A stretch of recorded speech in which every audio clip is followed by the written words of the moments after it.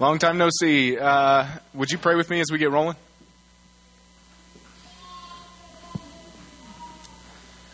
Father, thank you for another day of life. Thank you for the sunshine and the rain all in one day. Thank you for the reminder of your beauty and your sovereignty and your intention. Thank you for the gathering. Thank you that you've designed us to do this. Thank you that you've wired us to sing together like that. And we ask that you will reveal yourself in the midst of this gathering, that you will make yourself known as we sing about you and to you and as we study your word. God, we want to see you glorified. And here as we open up your word and look at the book of Jonah, we ask that you'll help me to get out of the way, that you'll make yourself known, that the gospel will go forth, that you will change us and make us more like your Son. And it's in his name we pray, amen. Okay, I got to be honest with you guys. This sermon series that you guys have been doing now for I don't even know how long, that I've been jumping into and out of, has stretched me a little bit. It's been a little bit different for me. Preaching through large chunks of the Bible in one motion rubs against my natural instincts. I typically preach through just a handful of verses at any given time. That's what I do at the other church that I work at. But again, for those of you who are new or are visiting, the sermon series that we are in, that Scum is in, is an overview of the Bible. It's a 30,000-foot view of Scripture and how it all points to Jesus. It's this beautiful storyline that you see built into the whole of Scripture, and we're still comfortably in the Old Testament, although I think only for a few more weeks. But today, that brings us to the book of Jonah. And here in just a minute, we're going to do something a little bit different. The very first time I preached here, which was a while ago now, I had us read a very large chunk of Scripture to go with that sermon, and we're going to do the same thing today. We're going to read the entire book of Jonah together, because I think it's worth it.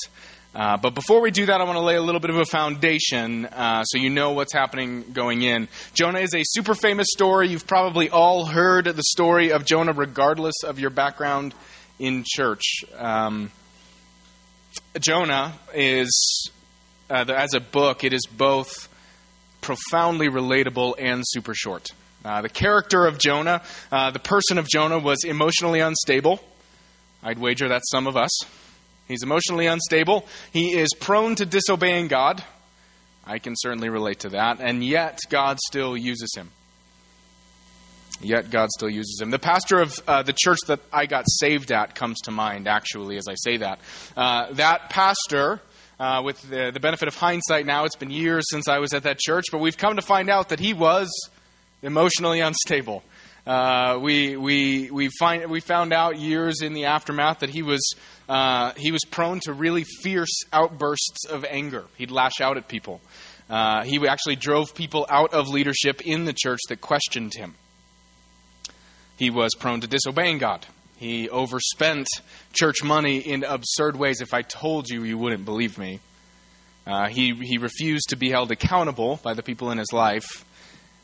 Mercifully, he's since been removed from leadership in the church, and yet, I say that, God used him to communicate the gospel and communicate it to me. In many ways, that's my story too. I grew up in the church but didn't like it. I'll bring that up again in a minute. But I thought ministry was a joke, and yet here I am.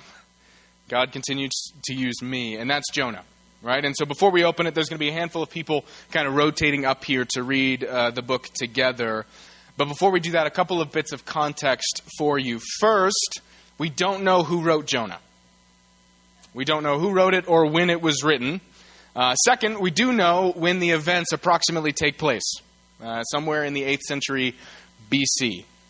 And that's because of another thing we see in Scripture. We figure out where and when the events take place. Third, whoever the author was, he or she was really, really gifted. There is a whole bunch of creativity in the Hebrew, and the story is tight.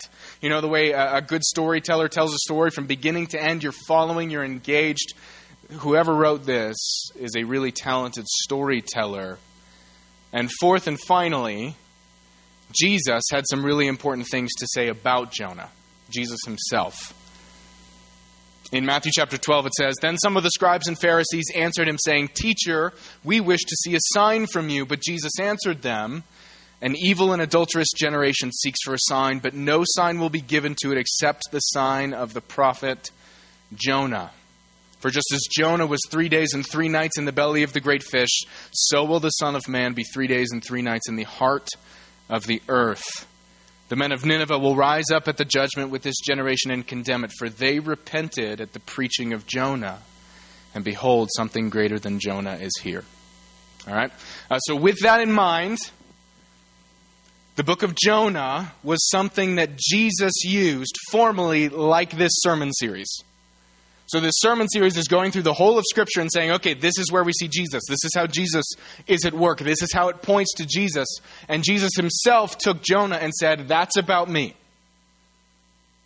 That's about me. And he did that with several other characters in the Bible, but Jonah is specifically named by him.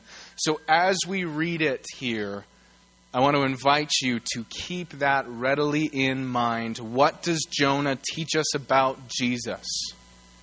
What does this book show us, both specifically and generally? Because we're going to go micro and macro here in a second. So, Dave, I don't know who you asked to read, but we're going to read the book of Jonah together.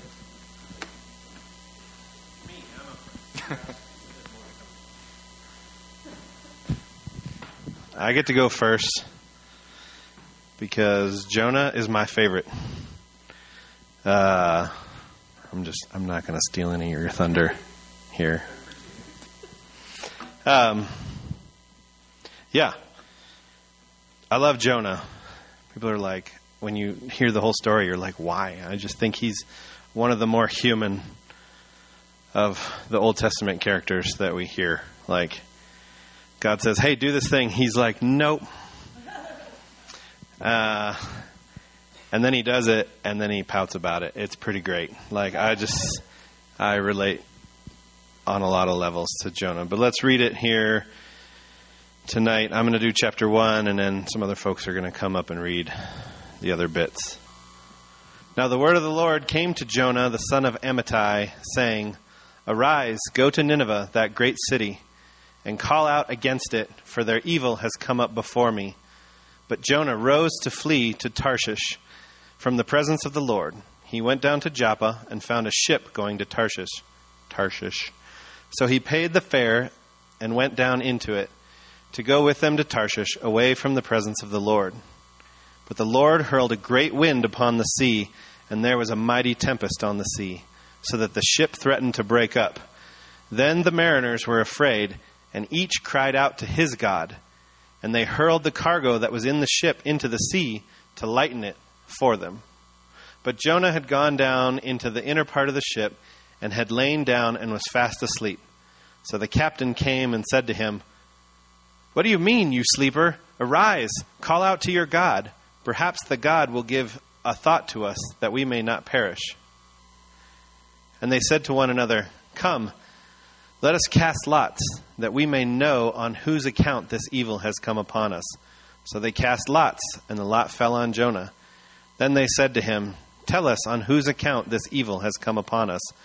What is your occupation, and where do you come from?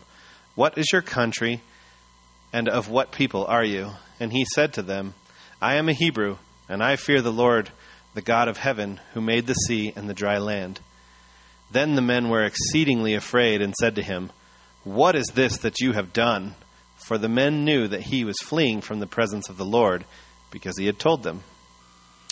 Then they said to him, "What shall we do to you, that the sea may quiet down for us?" For the sea grew more and more tempestuous.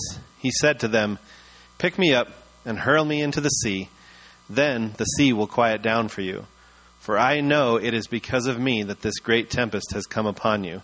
Nevertheless, the men rowed hard to get back to dry land, but they could not, for the sea grew more and more tempestuous against them. Therefore they called out to the Lord, "O Lord, let us not perish for this man's life, and lay not on us innocent blood, for you, O Lord, have done it as you pleased. Have done as it pleased you." So they picked up Jonah and hurled him into the sea, and the sea ceased from its raging. Then the men feared the Lord exceedingly, and they offered a sacrifice to the Lord and made vows. And the Lord appointed a great fish to swallow up Jonah, and Jonah was in the belly of the fish 3 days and 3 nights.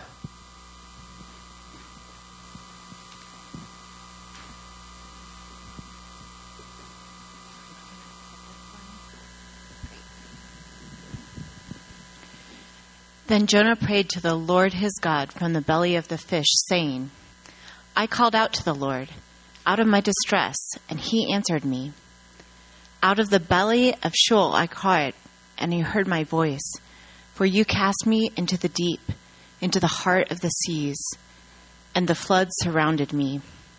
All your waves and your billows passed over me. Then I said, I am driven away from your sight. Yet I shall again look upon your holy temple. The waters closed in over me to take my life. The deep surrounded me. Weeds were wrapped around my head at the roots of the mountains. I went down to the land whose bars closed upon me forever. Yet you brought me up from my life from the pit. O Lord my God, when my life was fainting away, I remembered the Lord, and my prayer came to you, into your holy temple. Those who pay regard to vain idols forsake their hope of steadfast love. But I, with a voice of thanksgiving, will sacrifice to you. What I have vowed I will pay. Salvation belongs to the Lord. And the Lord spoke to the fish, and it vomited Jonah out upon the dry land.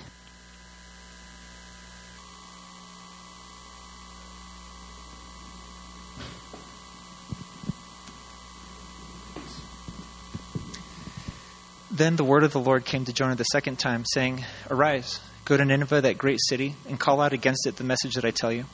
So Jonah arose and went to Nineveh according to the word of the Lord. Now Nineveh was an exceedingly great city, 3 days' journey in breadth. Jonah began to go into the city, going a day's journey, and he called out, Yet 40 days, and Nineveh shall be overthrown. And the people of Nineveh believed God. They called for a fast and put on sackcloth, from the greatest of them to the least of them. The word reached the king of Nineveh, and he arose from his throne, removed his robe, covered himself with sackcloth, and sat in ashes. And he issued a proclamation and published through Nineveh. By the decree of the king and his nobles, let neither man nor beast, herd nor flock, taste anything. Let them not feed or drink water, but let man and beast be covered with sackcloth, and let them call out mightily to God. Let everyone turn from his evil way and from the violence that is in his hands. Who knows? God may turn and relent and turn from his fierce anger, so that we may not perish. When God saw what they did, how they turned from their evil way, God relented of the disaster that he had said he would do to them, and he did not do it.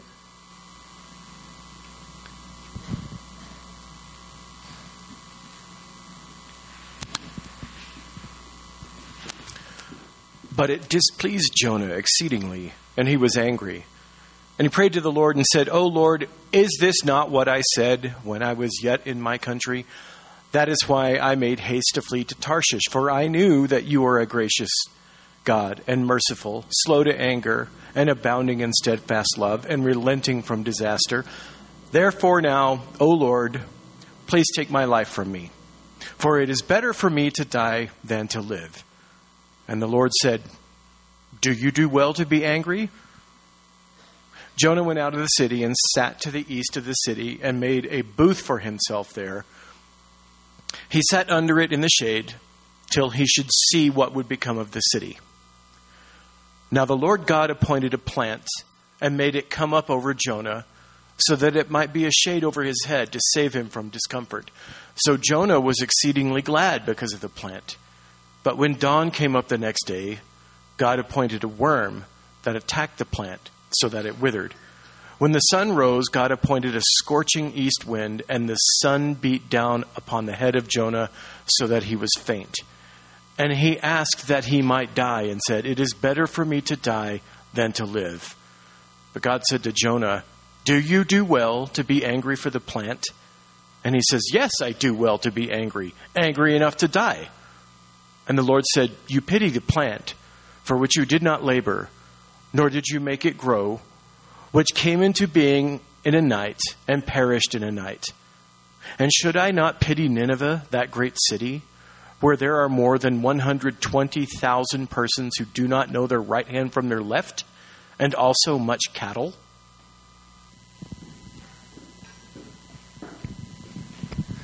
Thank you. I appreciate it. Okay. We've got a fairly limited amount of time and a lot to do, but what did you hear there? There are a couple of things that Jesus explicitly wants us to see about Jonah that ultimately point to him and he fulfills. And then there's a couple of implicit things that we learn about Jesus as well. So that's how we're going to break it down. We're going to go explicit and implicit. First, the first thing that we see about Jesus through Jonah is that Jesus loves and extends mercy to people because of who he is, not because of who they are.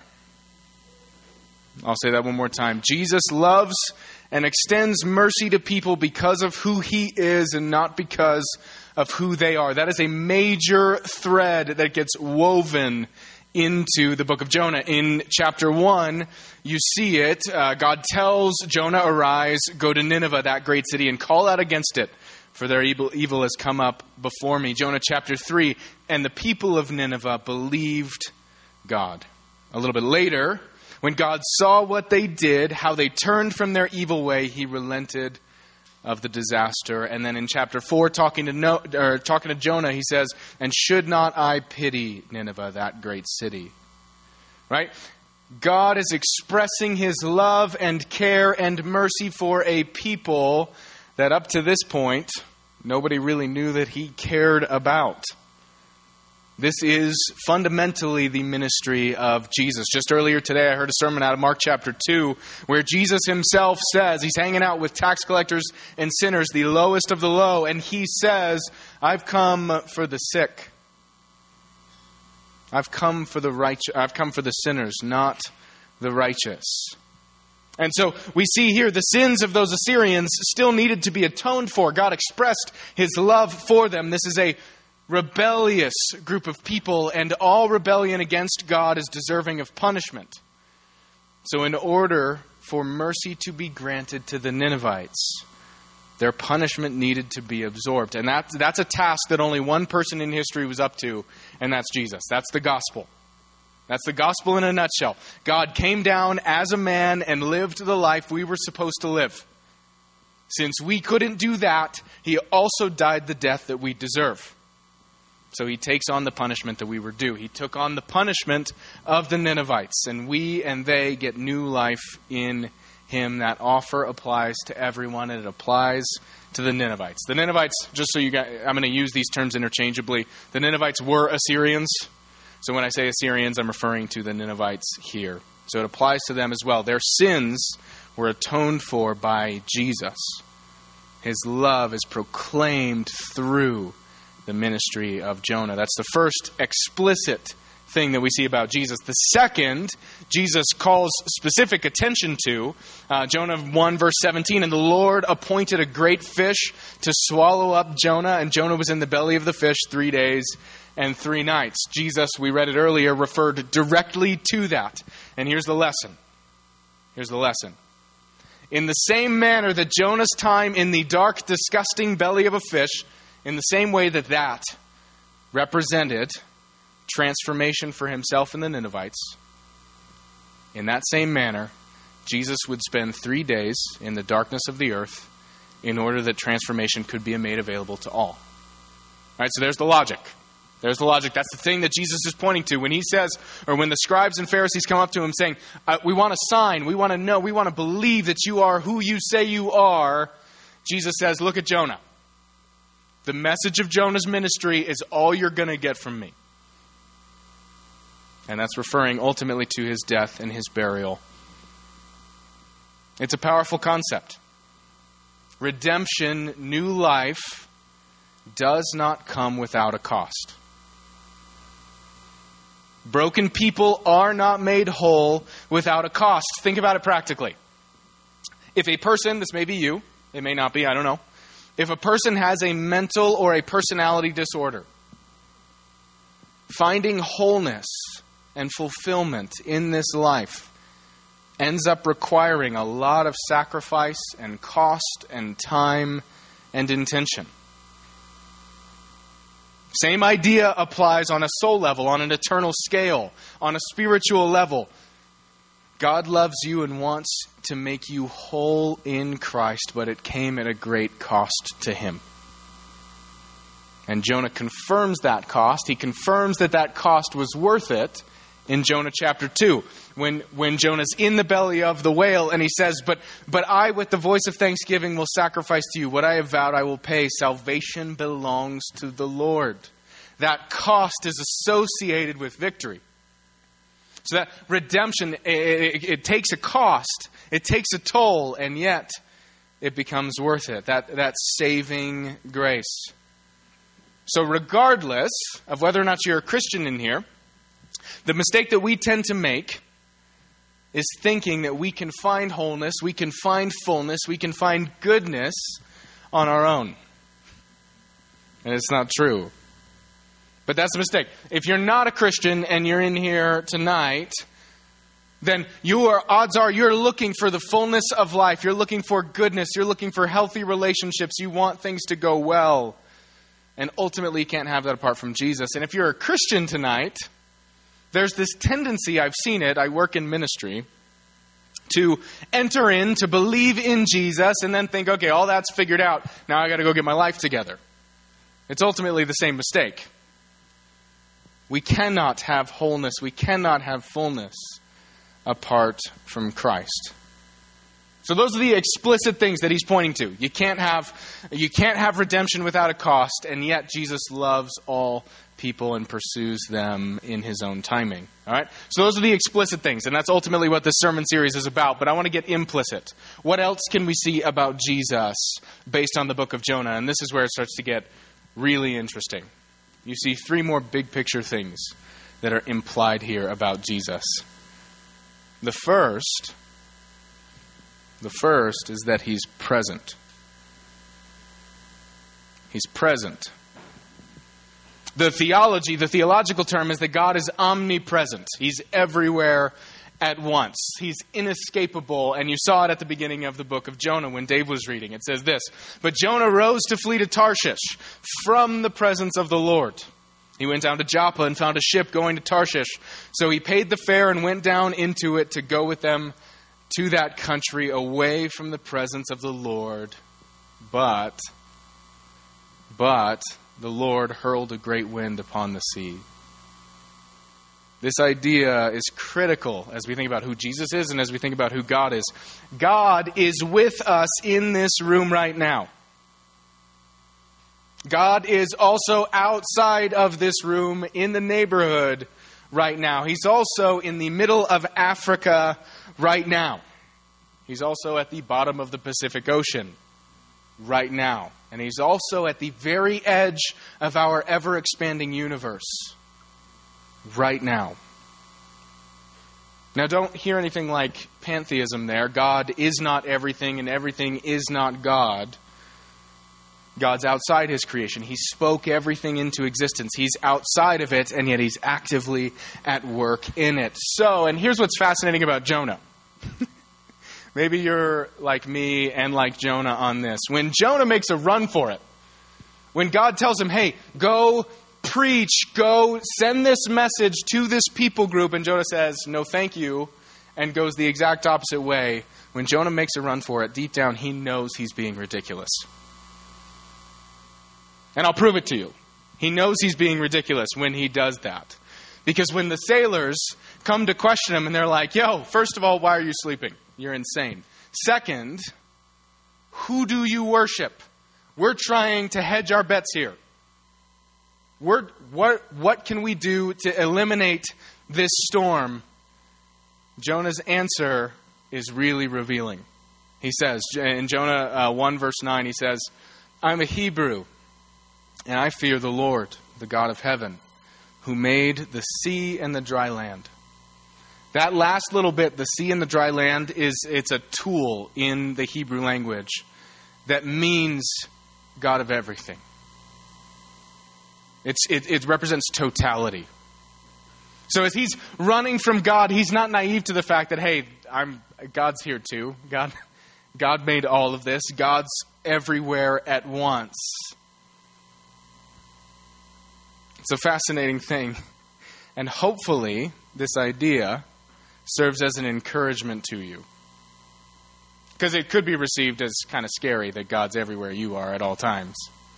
But hopefully it's an encouragement, because there is nowhere, I repeat, there is nowhere that you can go that God is not already there. When you are at your very worst, God's there and He's accessible. When you feel the least loved, God is there and He's ready for you. All right? So that's the first implicit thing we see about Jesus. He's present. Second, this is what's unique about His presence. He's everywhere, and while being everywhere, He is proactively pursuing people. So while being in this room, He's pursuing us right now. And remember, we've already discussed that He loves all people. He's also on the move, chasing after them. That's the second thing. So the first thing is He's present. The second thing is He's proactive toward people. Right? The same verses we just read out of Jonah chapter 1, but Jonah rose to flee from the presence of the Lord. So he paid the fare and went down into it, away from the presence of the Lord, but the Lord hurled a great wind upon the sea. Though Jonah rebelled against God and went the opposite, literally, so far as he knew, the opposite direction of where God wanted him to go, God still went after him. And here's the thing, my story fits nicely in there. Maybe yours does too. I grew up in the church. I think I was born in the church. I've just been in it for a long time. I grew up in it. And yet, I really didn't care for it.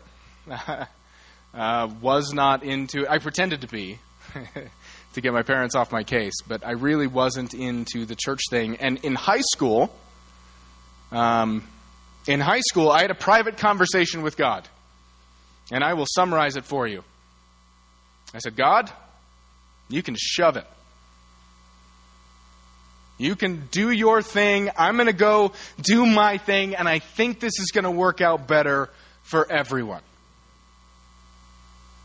And yet, without asking very many questions, God pursued me anyway. He pursued me anyway. And that's what's fun about it, is He's always creative in how He goes about it. God's pursuit of people involves their circumstances. In Jonah's case, they were pretty unique circumstances. Jonah runs directly from God. God chases after him, uses a huge storm.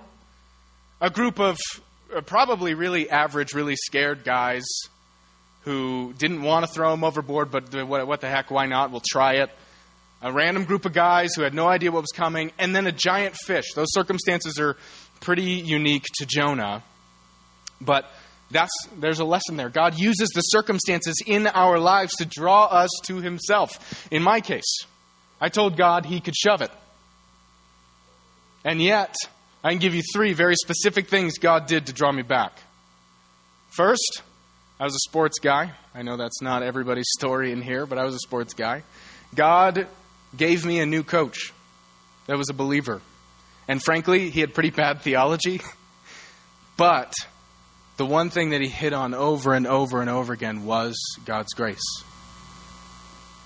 I had a new coach. New church, that church I previously mentioned.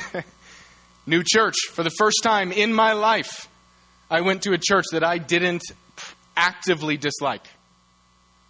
And third, my parents. My parents are really young. But they grew to love me in a way that didn't feel connected to my performance.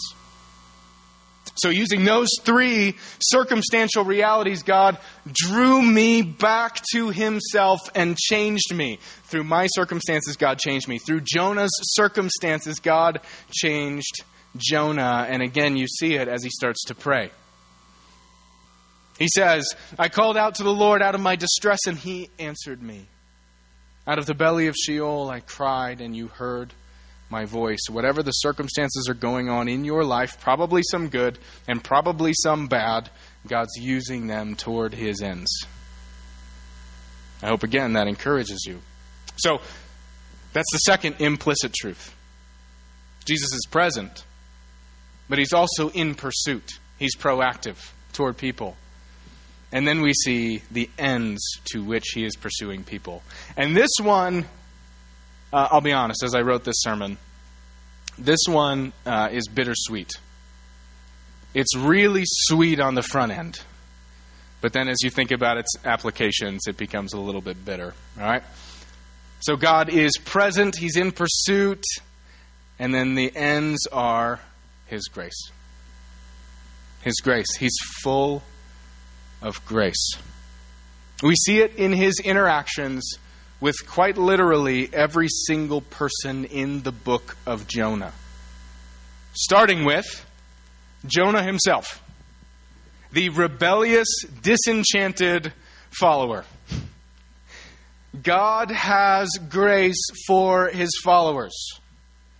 And I will speak for myself here. I feel, and this is coming from somebody who's worked in ministry for quite a few years now, I feel like at times, rhetorically, we communicate all about God's grace for non-believers, and we so easily forget about his grace toward believers. Once we've gotten saved, once you've entered in, once you've received what God is showing you, it can feel like we're supposed to then have it all together. Right? We're supposed to not be sinning anymore. We're supposed to talk to other people about Jesus. We're supposed to have a strong spiritual disciplined life. And all those things are true. But God has grace even for those of us that are imperfectly following him. And you see it from Jonah. You see it really easily from Jonah, this prophet of God who hears a word from the Lord and says, yeah, got it, and then does the opposite. He does the opposite. You may be a Christian, but you may be struggling. God has grace for you. You may know a Christian who's struggling. God has grace for him and her. That's the reality. That's just one of the characters in this story. Second, the entirely normal, briefly mentioned sailors. This group of guys that is literally they're just trying to do their jobs. They're just trying to sail a boat to another place. They end up encountering God himself in a terrifying way. And it's certainly something they'd never forget. Look at it. It's Jonah chapter 1. Therefore they, being the sailors, they called out to the Lord, O Lord, let us not perish for this man's life. And lay not on us innocent blood, for you, O Lord, have done as it pleased you. So they picked up Jonah and hurled him into the sea, and the sea ceased from its raging. And then the men feared the Lord exceedingly, and they offered a sacrifice to the Lord and made vows. Right? We don't know if that was a saving work. The term for fearing the Lord there is pretty general. It could have been a momentary thing. It could have been a life-altering thing. We're not exactly sure. But here's the deal. God is at work in other people's lives, even as he's at work in yours.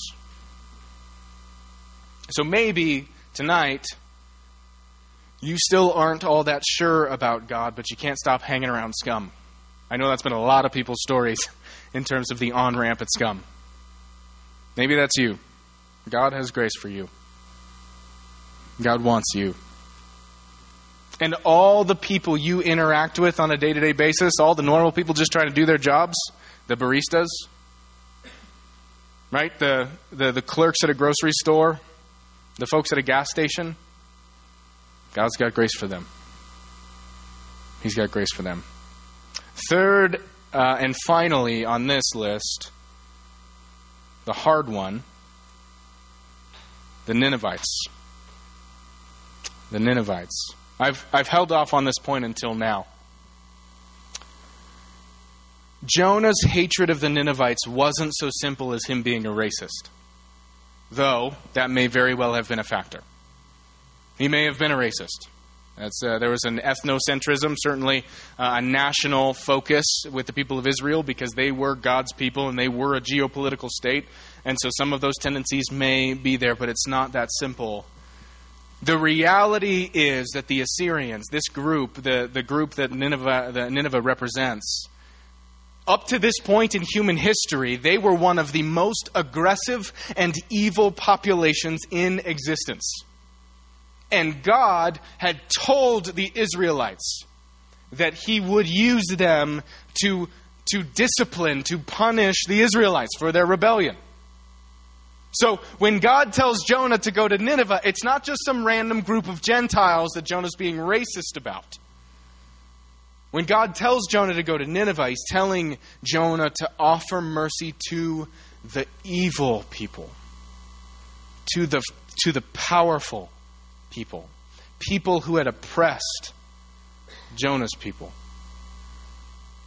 God doesn't just have grace for the least in society, though He certainly does in extra measure. God also has grace for the evil and the powerful. So maybe you have actively opposed God. He has grace for you. Maybe you've actively opposed the church. He has grace for you. So He's present, He's proactive, and He's full of grace. And I want to finish this with a little bit of application. The final question that God asks Jonah is fascinating if you were paying attention. Jonah chapter 4, starting in verse 9. But God said to Jonah, "Do you do well to be angry for the plant?" And he said, "Yes, I do well to be angry enough to die." And the Lord said, "You pity the plant for which you did not labor, nor did you make it grow, which came into being in a night and perished in a night." And this is how the book of Jonah ends.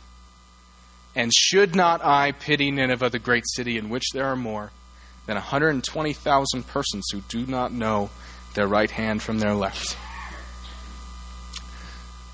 Two little things for you to wrestle with as we wrap this night up. The first one, God's mercy, His intention, His pursuit will always, always, always be able to overcome our spiritual rebellion and deadness. He is that good, and He is that powerful. So no matter where you were when you came in here this evening, God can do a work in you that leaves you fundamentally different. Take my story. I used to think ministry was a joke, and yet here I am for years now. God can change your story fundamentally, regardless of where you came in tonight. Maybe you've got it all together. God can change your story. Maybe it couldn't get any worse. God can change your story. There is no amount of spiritual deadness or rebellion that He cannot overcome. Second,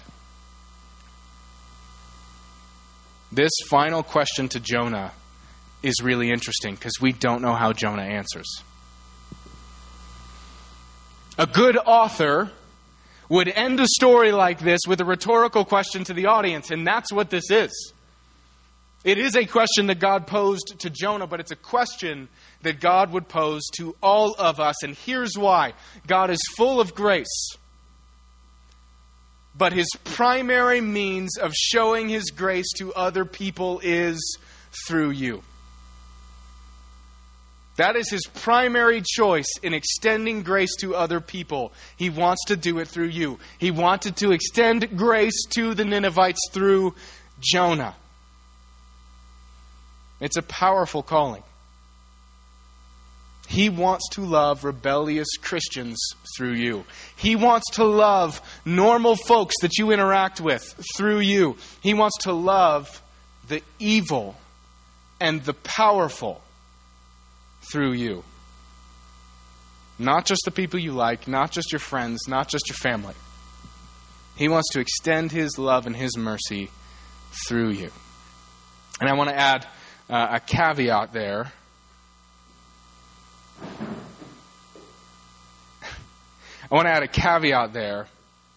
God chooses to do it through you. He doesn't need you. He wants to use you. He longs to use you.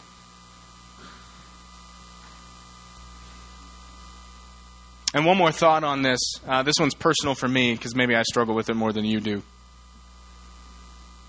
The person who experienced God's grace most repeatedly throughout the story is Jonah. Jonah's the person who theoretically was closest to God. God wants to extend grace to the people that you are closest to through you. And we tend to do the opposite, just generally speaking. We tend to extend grace pretty easily to people we don't know, to the random people we interact with on a day-to-day basis. It's your families and the people in your church and the other people you're close to that we tend to not show grace to, and yet that's where God shows the most grace. So will you let God show His grace to others through you this week? Will you extend His grace and ultimately His kingdom by loving other people the way that He loves us? All right? I've been wrestling with that all week, and it stings if you pay attention. All right, let's pray, and we're going to switch gears and take communion together. Father, thank you that you're honest with us. Thank you that you're present right now. Thank you that you will be present as we commune together and we continue to sing to you together. Thank you that you're proactive, that you're revealing yourself to us. Show us something new. Show us something different. Reveal our own hearts to us. And then help us in your grace to extend that to others and not just the people we're comfortable with. We want to see you at work. We want to see your name magnified. We want to see people fall in love with you. And we believe that you can do it. Continue that work this evening. In Jesus' name, amen.